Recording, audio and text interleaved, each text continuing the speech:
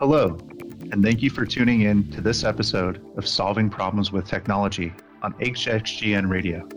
I'm your host, Jeff Wakefield. In this episode, Josh Cranfield and I talk with Jim Zupanczyk about one of my favorite subjects, leader standard work.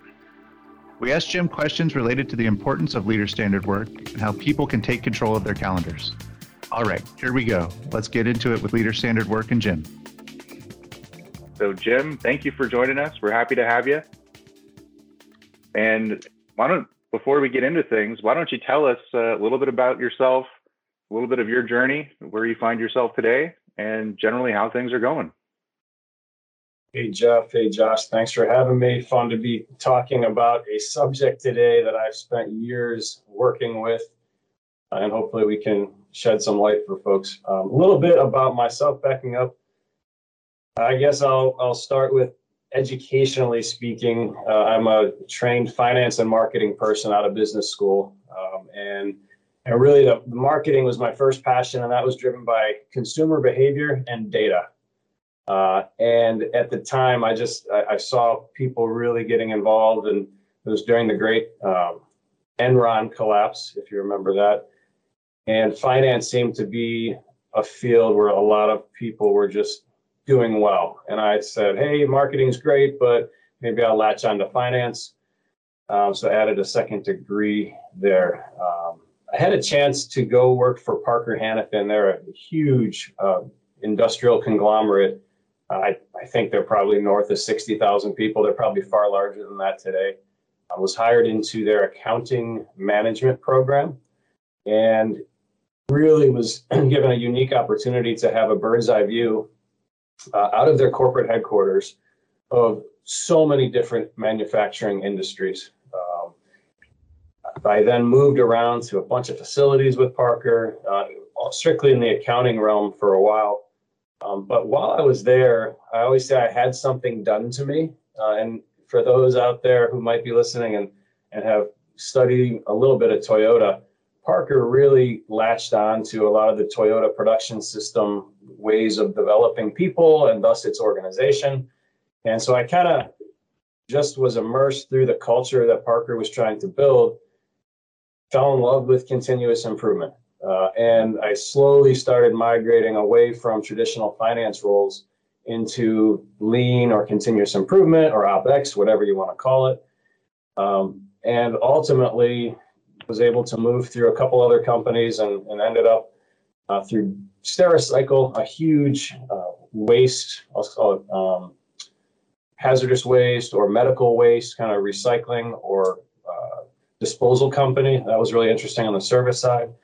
Then went on to Dover Corporation, another conglomerate similar to Parker. That's where Jeff, you and I had a chance to cross paths there. Josh, you and I as well in a different capacity. And I just had a chance to have global responsibility of implementing training programs, worked with a very diverse set of subsidiaries, suppliers, customers, and was running events for every function of business all across the world. And it opened my eyes to a lot. I had a lot more exposure to, the CEO and the board of directors, but I was also, almost weekly on plant floors. So that ability to pivot between so many layers was, truly eye-opening for me. And then I ended up landing at Standex International Corporation. They're a smaller conglomerate, still almost a microcosm of a Parker or a Dover, if you will. They had some niche businesses. There I was in a leadership role over all of operations and supply chain. Safety was thrown into my arena and spent a few years there.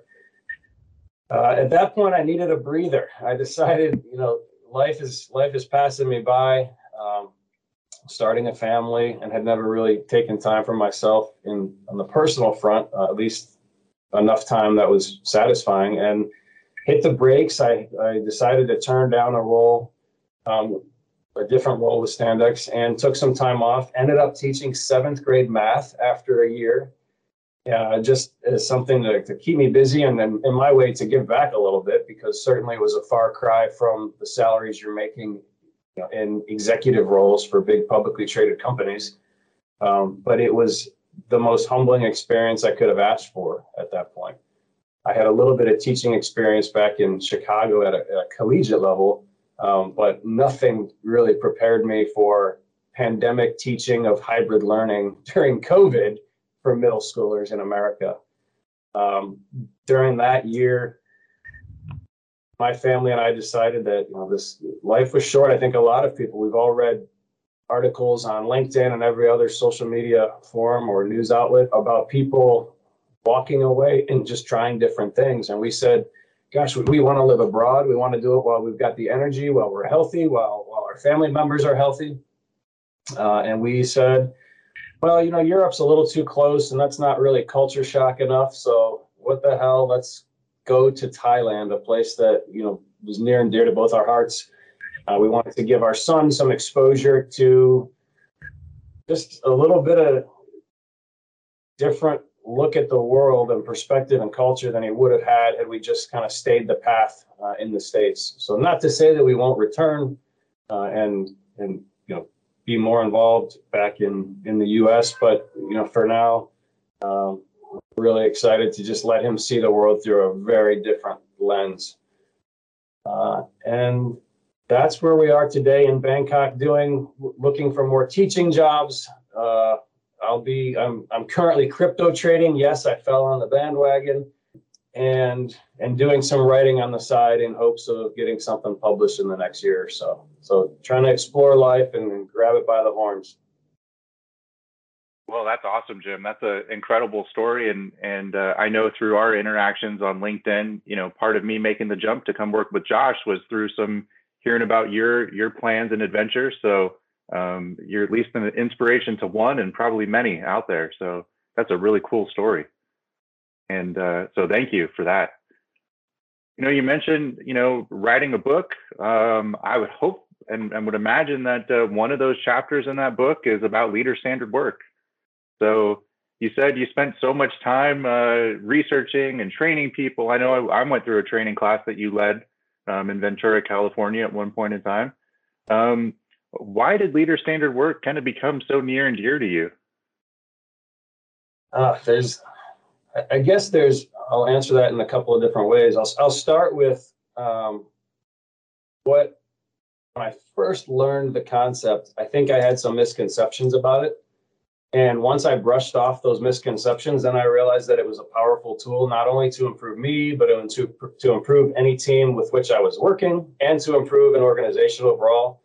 But the misconceptions for me, one was, oh my gosh, I'm going to be a robot, right? Standard work, you hear standard work, and many people quickly jump to the notion that, oh, this company wants me to do everything exactly the same way every day so they can tell me when I'm wrong. And I heard that from a lot of different people that, standard work gives people, a bit of a weird feeling. So I felt that initially too. I thought that maybe it was also a chance to be micromanaged, and nobody wants to be micromanaged. So you start hearing these things, oh, standardize your day, and you feel like you might be losing control. But as I got more deeply ingrained with Toyota production and some of the people development side, I realized this wasn't about that at all. It was truly at its core about building better people. And I say that in both personally and professionally. Leader standard work allowed me to do things such as take control of my calendar. Perhaps we can delve into that a little bit later. But it helped me start to organize my day, say no to certain things, say yes to certain things, and even categorize different tasks and activities that I knew would help me in the long run reach different goals, whether or not that had to do with my paid job or activities outside of work. So as I started understanding leader standard work and I'll call it the hierarchical structures of it.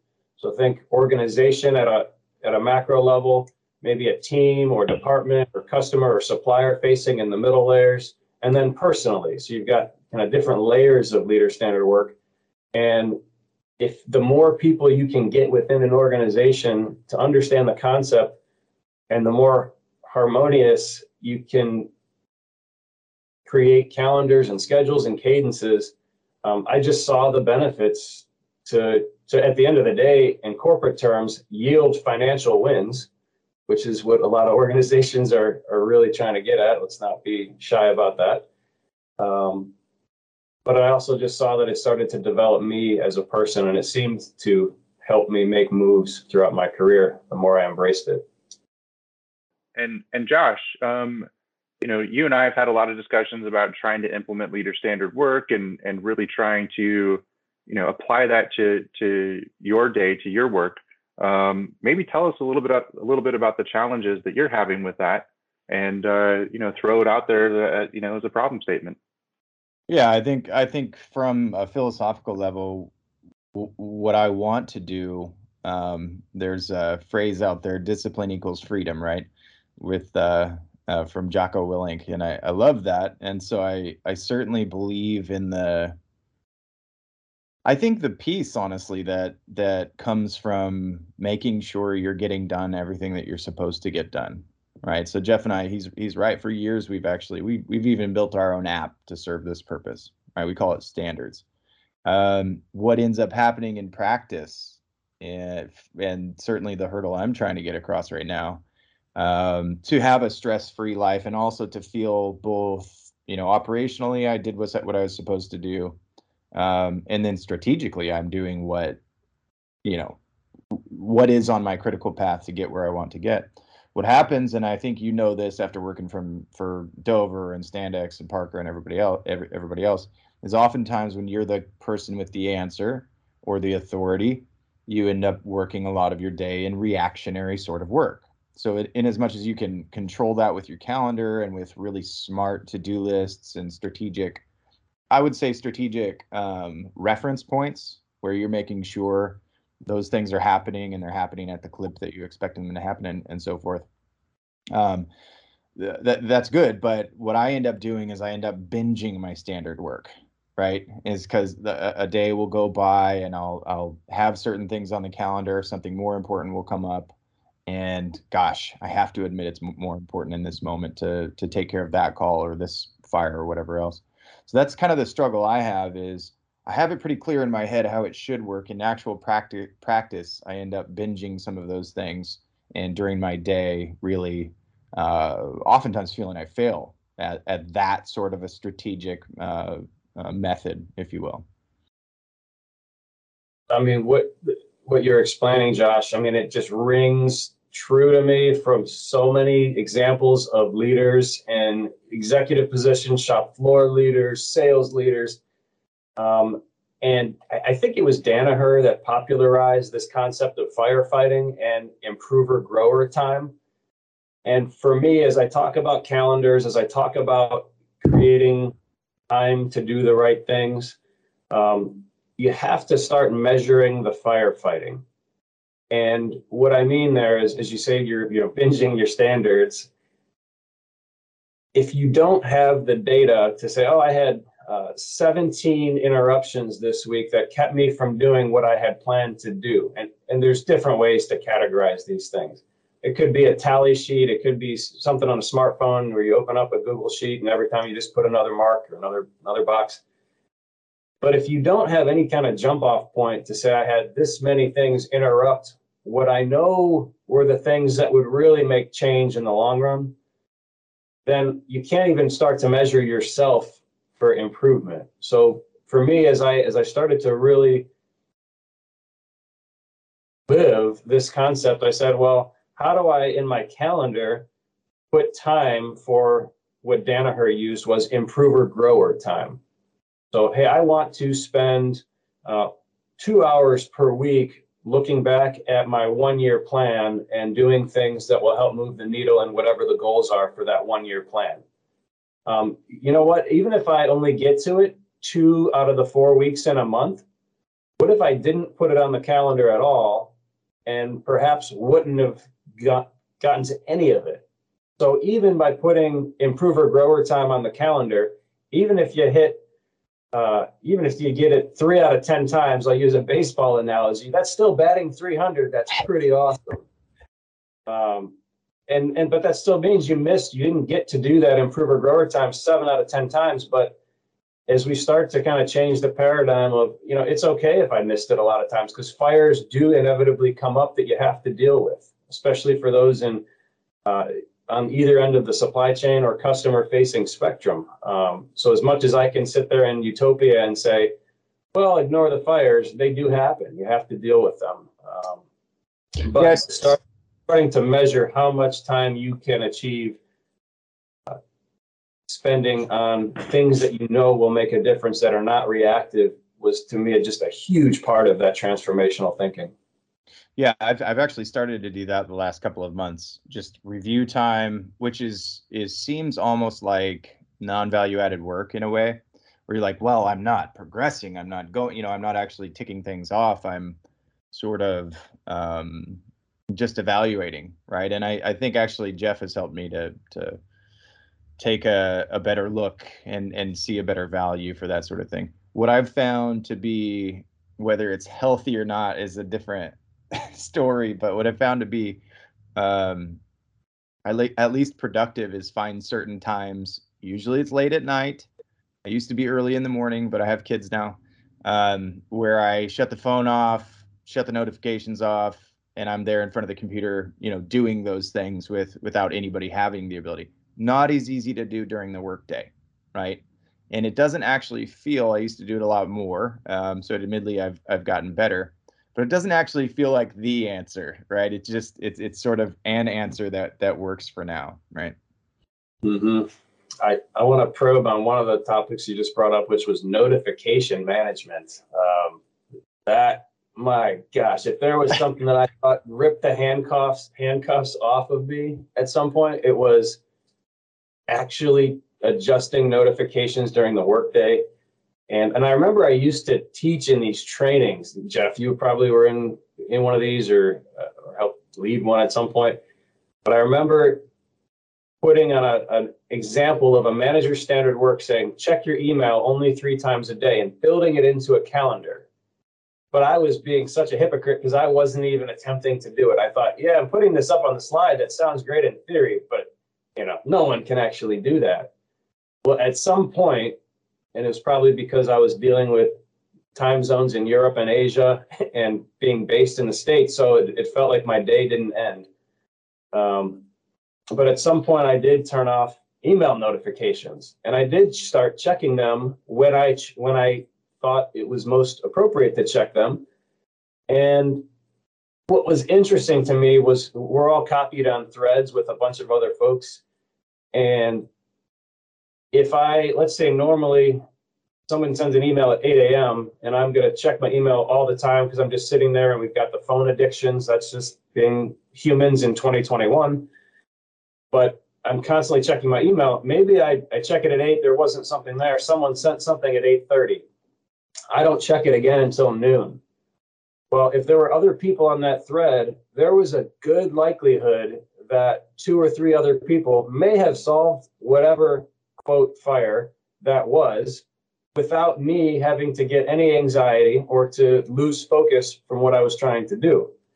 And that was something that was hard for me to do until I really managed notifications. I can say the same thing with text messages. I know that's not always possible.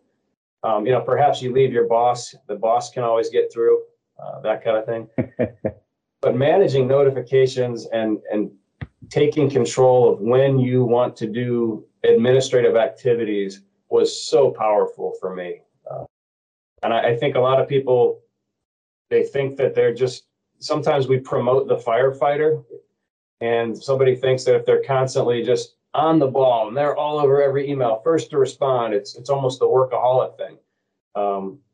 But I'm also leery that the best firefighters are also arsonists. You can read between the lines if you understand what I mean.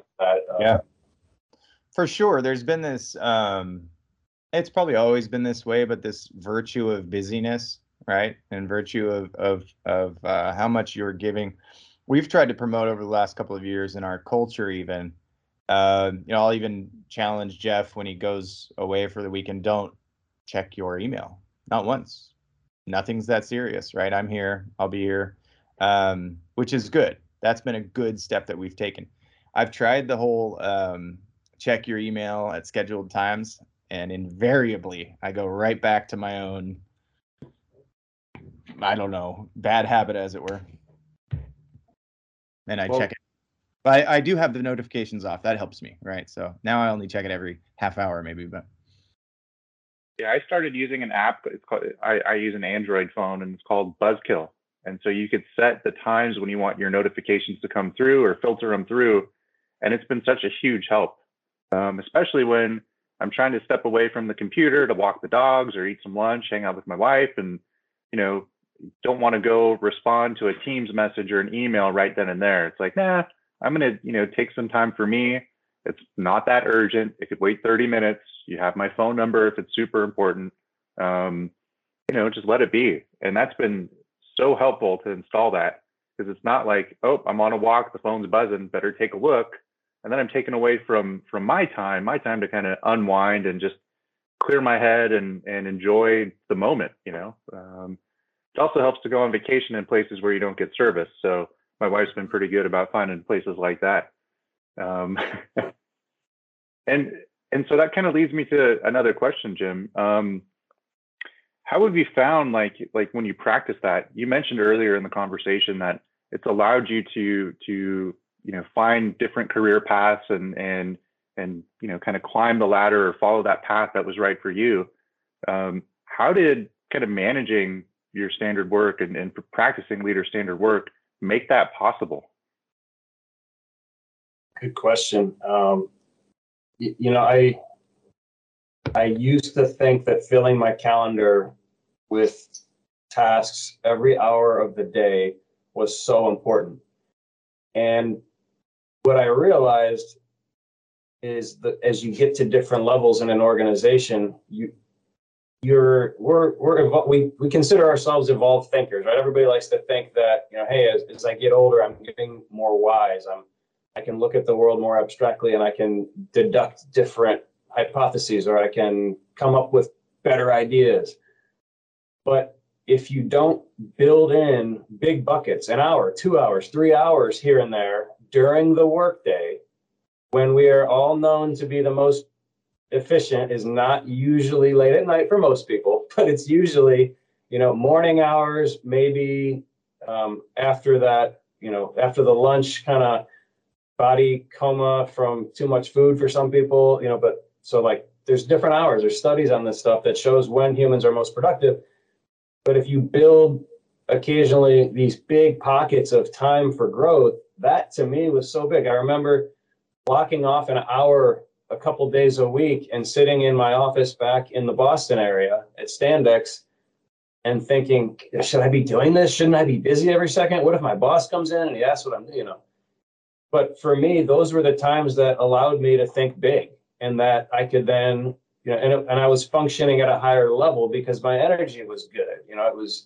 It was just different. And that was probably a big paradigm shift for me, was to say, it's okay, it's good, it is healthy to build in these blocks of time that are green space. And I literally, depending on which calendar I was using, would color code them green, because for me, that was sacred time. And did my boss come in here and there and tell me, if he saw I wasn't on a meeting, there might be a fire. But more often than not, as I started to build those times in and to close the door and to get stuff done, I showed up to the next strat plan meeting with, more innovative ideas than I would have had I not had that time. That was probably the best way I could answer that one. And one other thing, I was listening to a podcast from an incredible young entrepreneur I know. She is in the Raleigh-Durham area. Her name's Tiffany Alexi. She's in real estate is kind of her bread and butter, but she's in 10 different areas of investing. And she talked about training people that you work with, whether or not you're giving them money, getting them money, or they're just, peer-to-peer in some other way. But, not replying to emails after 8 p.m. or text messages. She's like, I just start to train people, and they understand my way of working. And there's a very nice, polite, professional way to do that. But as people start to realize you're not going to respond before 9 a.m. to a note, it allows you to sleep on things. It allows you to do things without some of the reaction that a lot of us humans are likely to give if we don't take time to fully process. Yeah, you know what's funny about that is about a year ago, I had some health issues and I started doing that. Not because it was a good idea. I started doing that because I needed to be healthier, right? And the funny thing was, it made no difference. I'm not any less productive when I don't respond to an email. Especially I was overseeing Asia at the time. And so I'd be on midnight calls and 6 a.m. calls, right? And it's the darnest thing when you realize that prompt response doesn't necessarily mean a more productive person. Totally true. Totally true. So there's folks out there who, aren't on an executive path, or maybe don't have to oversee work on multiple continents and time zones. How could those people who are maybe, in an individual contributor type role, how do they benefit from leader standard work, when they're not on this kind of growth path? That's another good question. I want to preface this one with, think of a sliding scale, and the further you work your way upwards in an organization, you need to have more of this green space and improver grower time. Again, back to this Danaher model. But if you're plant floor, right, you're a supervisor or a lead in a plant floor, you still have to have improver grower time. It may not be that you get to go lock yourself in an office for 2 hours and put together a PowerPoint deck and pull together different data sources, but it might mean that you do twice a week, put yourself in the cafeteria for 30 minutes, go find someone else to brainstorm with, do it by yourself, and talk about real problems you're having. Whether that, I had two line downs last week. My supplier's not supplying the parts on time. That's real stuff that's happening every single day. But, oh my gosh, the engineering drawings, they're never up to date. There's always revisions. And, I can think of 100 different reasons that are applicable to this, kind of plant floor or operational level.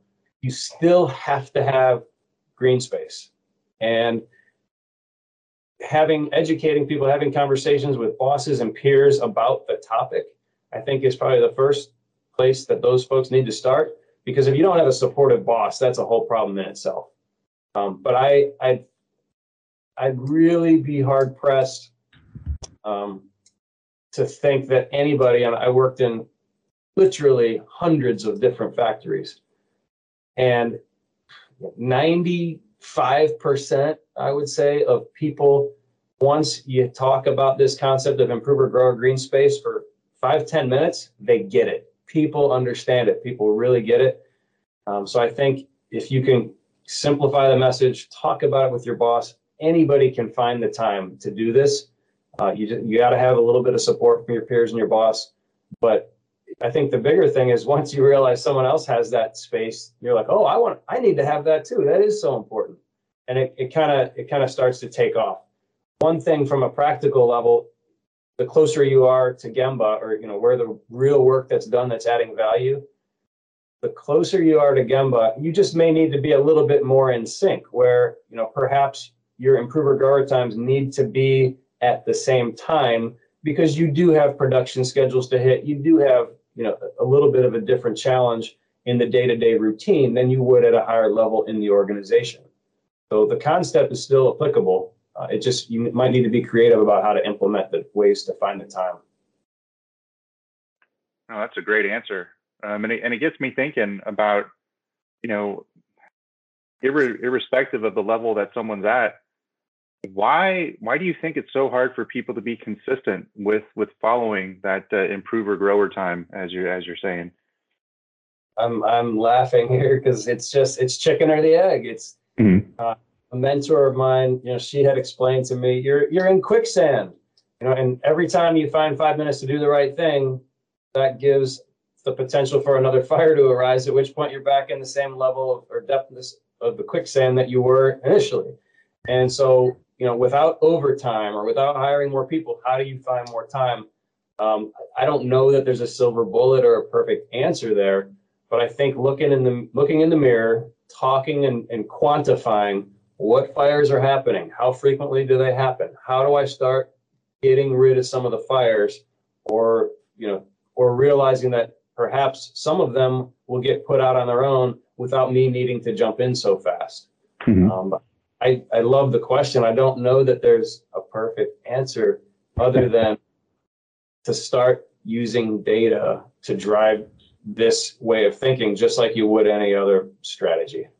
And what's it? If I can jump in real quick, what is the as we transition to talking about technology enabling leader standard work? Let's keep in mind technology can be a whiteboard and a sticky note system, which is technically technology. What does the structure look like that you've seen work effectively in terms of how do you see it? How do you manage it? How do you set it up? What does structure look like in that conversation? Cool. I'll go two different paths. One, I'm going to use the old school, paper or a chart, because if we want to go back with Jeff's thinking of, hey, what if you're closer to plant 4 or Gemba? I think there's nothing better than a gathering spot with maybe a whiteboard and some dry erase markers, because I can plot, a tally mark or a dot for a 1 and then a 2 and then a 3 on a whiteboard a heck of a lot faster than somebody can go put it into an Excel spreadsheet, print it out, and then go post it on the board so we can talk about it. I can make it, That's right. I can really be adaptive and do that. So I think there's nothing better than that for people who are in face-to-face positions. Now, I'll add there that I do think that there should be some kind of electronic record keeping. So after, once a week, perhaps that goes into a database, or once a month that goes into a database, so that you do have electronic records that you can go back and look and see, did I make improvement? What did that team do differently versus a different team in a different location? So while I talk about the real time doing it, with a dry erase, or piece of paper or whatever, I do think that as long as it's not too administratively burdensome, you have to find a way to get that into an electronic database somehow, at least the right information. I've also watched businesses where they take tons of data off of these manual charts on a plant floor, and they put them all into a computer system, and no one ever does anything with them. So you got to find the fine line of what's important data that, as we reflect, will help us make improvement. You can also, in this day and age, walk around with a tablet too. I mean, that's another easy way to do it.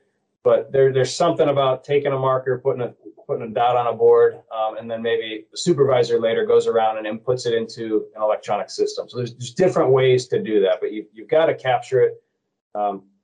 If you're in more of the office type functions, I think there's just no better thing than shared documents or shared files. If depending on the organization, some use, the Google products are pretty awesome. As far as live work, Microsoft is caught up big time on that front.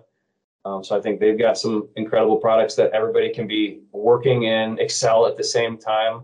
But it's really neat when you're in a meeting, whether that's a virtual meeting or all in person, and everybody's got their tablet or their PC or whatever device you're using, and everybody can be looking at the same thing. They're watching the charts, update real time. And then when you're not in those meetings, people can still be working on the files collaboratively. So I think that's changed a lot, where it used to be, even 5 years ago, oh, so-and-so's in that file in the office. I can't get it until he or she logs out. I mean, it's almost funny how fast things change, but there's just no excuse now to not be using these collaborative tools. And you can then see how frequently people are participating. That can sometimes even highlight the health of teams or dysfunction of teams. Sure. If certain people are, refusing to work in this new collaborative manner. Not to be negative there, but you do have to also be kind of hyper aware of people who are resisting change. 100%. So you definitely highlighted some of the ways that technology can make leader standard work more useful. Where do you see, some downfalls in relying on technology to try to make leader standard work happen, or making it more difficult to follow? I think putting too much time into engineering, I'm jumping into this answer fast. This is nothing we had talked about, beforehand, in our notes or prep for this podcast, but when you think about where tech can lead you astray, I think it's the over-engineering before rolling out a product. And I think I learned that from working with Hexagon. It just ingrained that into me a bit more. There was, I forget the book, Lean, I think it was Lean Product Management, but it just talked about this concept of getting things to market faster. And that market might not be, a paid product or service. It might be, a beta test for something that we're thinking about doing in 2 years. Are you, in your case, developing an app? Just get it out there to get feedback as fast as possible. But we all have a tendency to over-engineer things to death. Where I don't want to show anybody this app until it's absolutely perfect. No, and that Lean is completely opposite of that. You have to get it out fast so you can get feedback. The more feedback loops you have, the better. And that, for people who are doing, the Scrum Masters out there, I don't know if that is happening in your world or with organizations you're collaborating, but, this cadence of faster review cycles, learn what didn't go well, tweak it, try it again. Learn what didn't go well, tweak it, try it again. I think that's a huge failure mode is people spend too much time on formatting and trying to engineer it before there's even real feedback from, the people on the ground using the product. Yeah, Josh and I were talking about that today on a similar project. There's a project that was attempted before and so much documentation was created, but no work was actually done. It was all a plan on how we're going to plan for the work. And now we're trying to do it a little bit different. Just trying to jump in. We've identified at a high level, hey, here's some things that need to be improved, things that need to be changed, but let's just do it, and here's the minimum things to address. And so if I can infer a little bit from your answer there, it sounds like some people spend too much time trying to make the perfect spreadsheet about their standard work or color coding their calendars perfectly in order to know when they're in that improver grower mode or not, and not really actually trying to focus on, hey, should I be doing this? Should I be saying no? Is that a fair inference there? Completely fair. And I mean, the cool part is if you're having these conversations with people, then it's all part of the journey. That's the part that makes me smile and really got me interested in continuous improvement in the first place. Was those are the enriching conversations that we all need to have with ourselves, with each other, with our bosses. Because if you're not having those conversations, then you're probably stagnating in some way, shape, or form. But I think you hit it dead on there. Well, as we start to wrap things up here, one thing that stood out in what you said is learning to say no. And that seems like it's a challenge for a lot of people, being able to say no and not feel like they're disappointing people. I know I struggle with that. I'm a people pleaser. I try not to say no, or someone wants help. It's like, yeah, okay, I'll help you, but I got other things I'm doing. Okay, I'll, take away from my time to help you solve your problem. Firefighting at its finest. How did you learn to say no? And what advice do you have to people who are struggling to say no? Well, I will humbly begin with, I'm still learning on this one about how to say no. That's even apparent to me as I try to step back from some nonprofits with which I'm working still back in the States. I live in Asia now. I've got to make some changes and acclimate to life over here. Sometimes it's hard to say no, but there's ways to do it. I mean, being transparent with people, realizing that, people might just be going to you because that's all they know. They might not have a better solution. So as other people are trying to solve problems, they may just think, hey, who's the first person who can help me based on, history? Well, perhaps that's you. You can help redirect those people, or to steal from a human resources, I think, theme that's been happening for a decade plus. You hear a lot about self-service. Are there things that you can do to create self-service models where people can find the answers, on their own? Sometimes, though, you just have to say, no, I'm sorry, I don't have the time for this project. Of course, in a professional and polite manner. But until there's until there's more firm, I guess it depends on if you're on the sales side or on the supply side too. If you don't have alignment on the goal, if there's no, commitment from your boss, then be very leery of saying yes, because it's only going to distract you and add more stress and anxiety to getting all the things done that you need to get done. You'll notice I bring up, I probably said the word boss 4 or 5 times. Alignment with your boss is just critical in any of this thinking to find improver grower space. So figuring out how to tee up those conversations is important. I'll throw this in there just to add to that. One of the most successful things we've been able to do over the last, I'd say, 2 years is document the process. So if you have a process and the person needs to bring you in every time to get reminded or almost retrained or something like that, and you can just train them once and then point them to the documentation of how things are supposed to be done, that's probably saved me 100 hours in the last year, which is significant for me.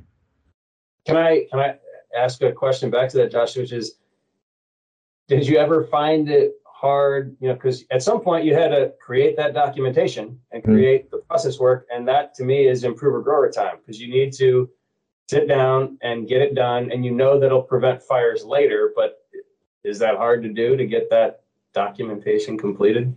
Very difficult. It took a big change in me to sit down and go, I'm not going to move anything that's almost like instantly gratifying right now, right this second. I'm going to do this because it needs to be done.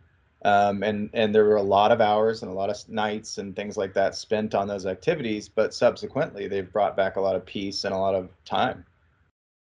As that topic comes up, it just also makes me think about team dynamics, and different people are more well suited to do different activities, or some people get more gratification out of putting together a process document. I think just being aware too of strengths and weaknesses on any team with which you're working, because if you're trying to if you're trying to get that work completed by somebody who doesn't get any gratification out of that, then you're probably not going to pump out as much of that firefighting prevention work as you would like to. So also just figuring out, what drives each person in any type of team you're working with. And we all work with multiple types of teams, but I think that's an important thing to think about as far as getting that stuff done. Who's actually doing which type of work? Which is funny, because I'm the person who likes to document the standards, and I think that's fun. That's enjoyable work. It could be my background in quality, but just, hey, here's the way we do it. Let's map it. Let's type it out. Let's make it so everyone knows it. So that's a lot of fun for me. And I think that's why, Josh being my boss, we tend to work well together, because we have complementary type of things that we like to do, strengths and weaknesses and whatnot. So it makes it really easy to create the fire prevention work, having been a serial firefighter for so long. So, Jim, there's probably people that are going to listen to this and say, man, this was awesome. Jim knows a lot of stuff. And we'd love to maybe send him a question or an email. Of course, you'll check it, at the designated times, whatnot. But is there a way that people could reach out and connect with you? Sure thing. I'd say the best is probably on LinkedIn would be an easy way for people to connect with me. Jim Zupancic is my name on LinkedIn. You can find me out there. My profile is public, so feel free to send me a message on there. My email is also listed on there. Your folks are welcome to reach out if they've got a question. I'd love to talk about it during standard operating hours. Good posts too. Jim posts good stuff. I hardly go on LinkedIn, but I find myself reading your stuff more than other people. so good article. Yeah, it's through LinkedIn, Jim, that I learned that you're into aviation. So that's cool. Yeah, I don't know what it is, but aviation connects people. I've also had a chance to work with aviation suppliers all over the world, every kind of aircraft component. But lean connects people, continuous improvement connects people, and I'll hashtag AvGeek for aviation geek here, but totally an AvGeek. And I'll wear that on my sleeve proudly. Well, I think that's a great time to fly away on this podcast. Jim, thank you so much for joining us today. This has been a ton of fun. Always great to talk to you. And we always seem to plan a certain amount of time and overshoot that by a bunch. But thank you so much for joining us today. All right, thanks for having me. It was great to catch up and talk LSW with you guys. Yeah, thank you, Jim. What a great discussion with Josh and Jim. Between finding improver grower time and learning to say no, please be sure to check out all of the latest podcasts from across Hexagon at hxgnspotlight.com or on Apple Podcast or Spotify. Thanks for tuning in. Have a great day.